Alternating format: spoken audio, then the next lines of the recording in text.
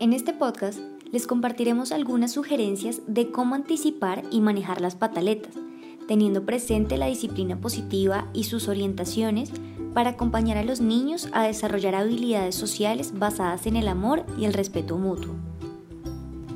Se puede ayudar a los niños a encontrar el autocontrol de una forma gentil y firme al mismo tiempo, teniendo presente que las pataletas hacen parte del desarrollo del niño y que son retos que surgen en su primera infancia. Esto lo podemos hacer recordando principios de la disciplina positiva como permitir que los niños tengan un sentido de pertenencia o conexión mientras los acompañamos en el reconocimiento y proceso de autorregulación emocional. Enseñarles habilidades de vida y habilidades sociales valiosas para un buen carácter como el respeto por los demás, la capacidad para resolver problemas, la responsabilidad, la participación y la cooperación. Y tener presente el efecto a largo plazo del castigo para no validarlo como opción. Las pataletas se pueden abordar de diversas formas para evitar que se sigan motivando. Lo importante es lograr que se llegue al autocontrol de las emociones en cada situación. Para esto es necesario tener presente lo siguiente. Inicialmente, planear con el niño las transiciones que va a vivir, es decir, a partir del diálogo y la concertación, preparar a los niños frente a los cambios que va a tener en su dinámica diaria. En este punto, lo importante es llegar a acuerdos donde los niños establezcan límites frente a los comportamientos, aptitudes y opciones que se pueden dar en las experiencias del día. Recordemos que los niños son únicos, fuertes, optimistas y están dispuestos a seguir límites que ellos mismos han ayudado a establecer, ya que si se puede fortalecer un sano concepto de sí mismo y se puede potenciar su habilidad para tomar decisiones, la posibilidad de reconocerse como miembros activos y capaces de participar adecuadamente en las dinámicas de su aula, de su familia y su comunidad será más efectiva.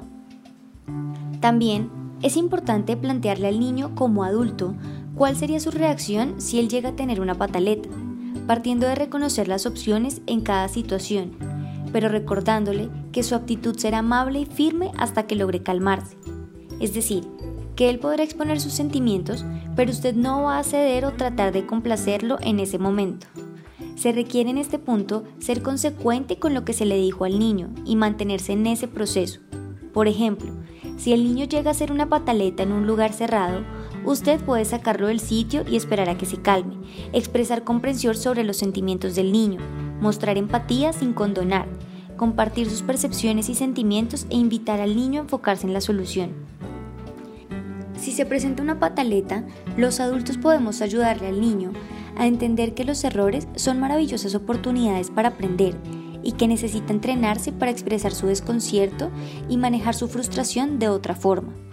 Para esto, se puede en diferentes espacios por medio de la lectura de fábulas y cuentos, títeres, imágenes, videos, entre otros, discutir con el niño acerca del significado del respeto hacia los demás y hacia sí mismo, y la necesidad de reconocer sus sentimientos y comprender los sentimientos del otro, ejemplificando situaciones específicas donde la toma de una decisión no se puede hacer pensando solo en el beneficio de una de las partes, sino en el beneficio mutuo. Los niños se verán beneficiados si pueden reflexionar y pueden tener experiencias de sentirse bien con los demás y consigo mismo al tomar las decisiones adecuadas. Pueden llegar a autoevaluarse y encuentran empatía en otro para comunicarle sus emociones.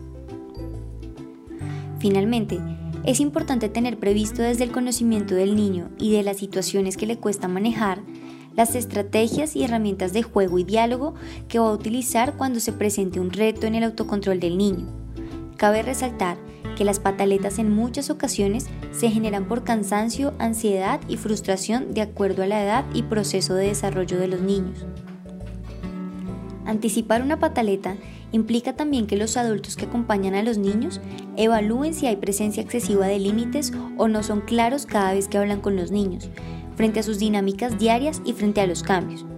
En este sentido, los adultos necesitan evaluar qué tan gentil, respetuosa, empática y firme es su relación con los niños y qué tan dispuestos están a reconciliar las situaciones.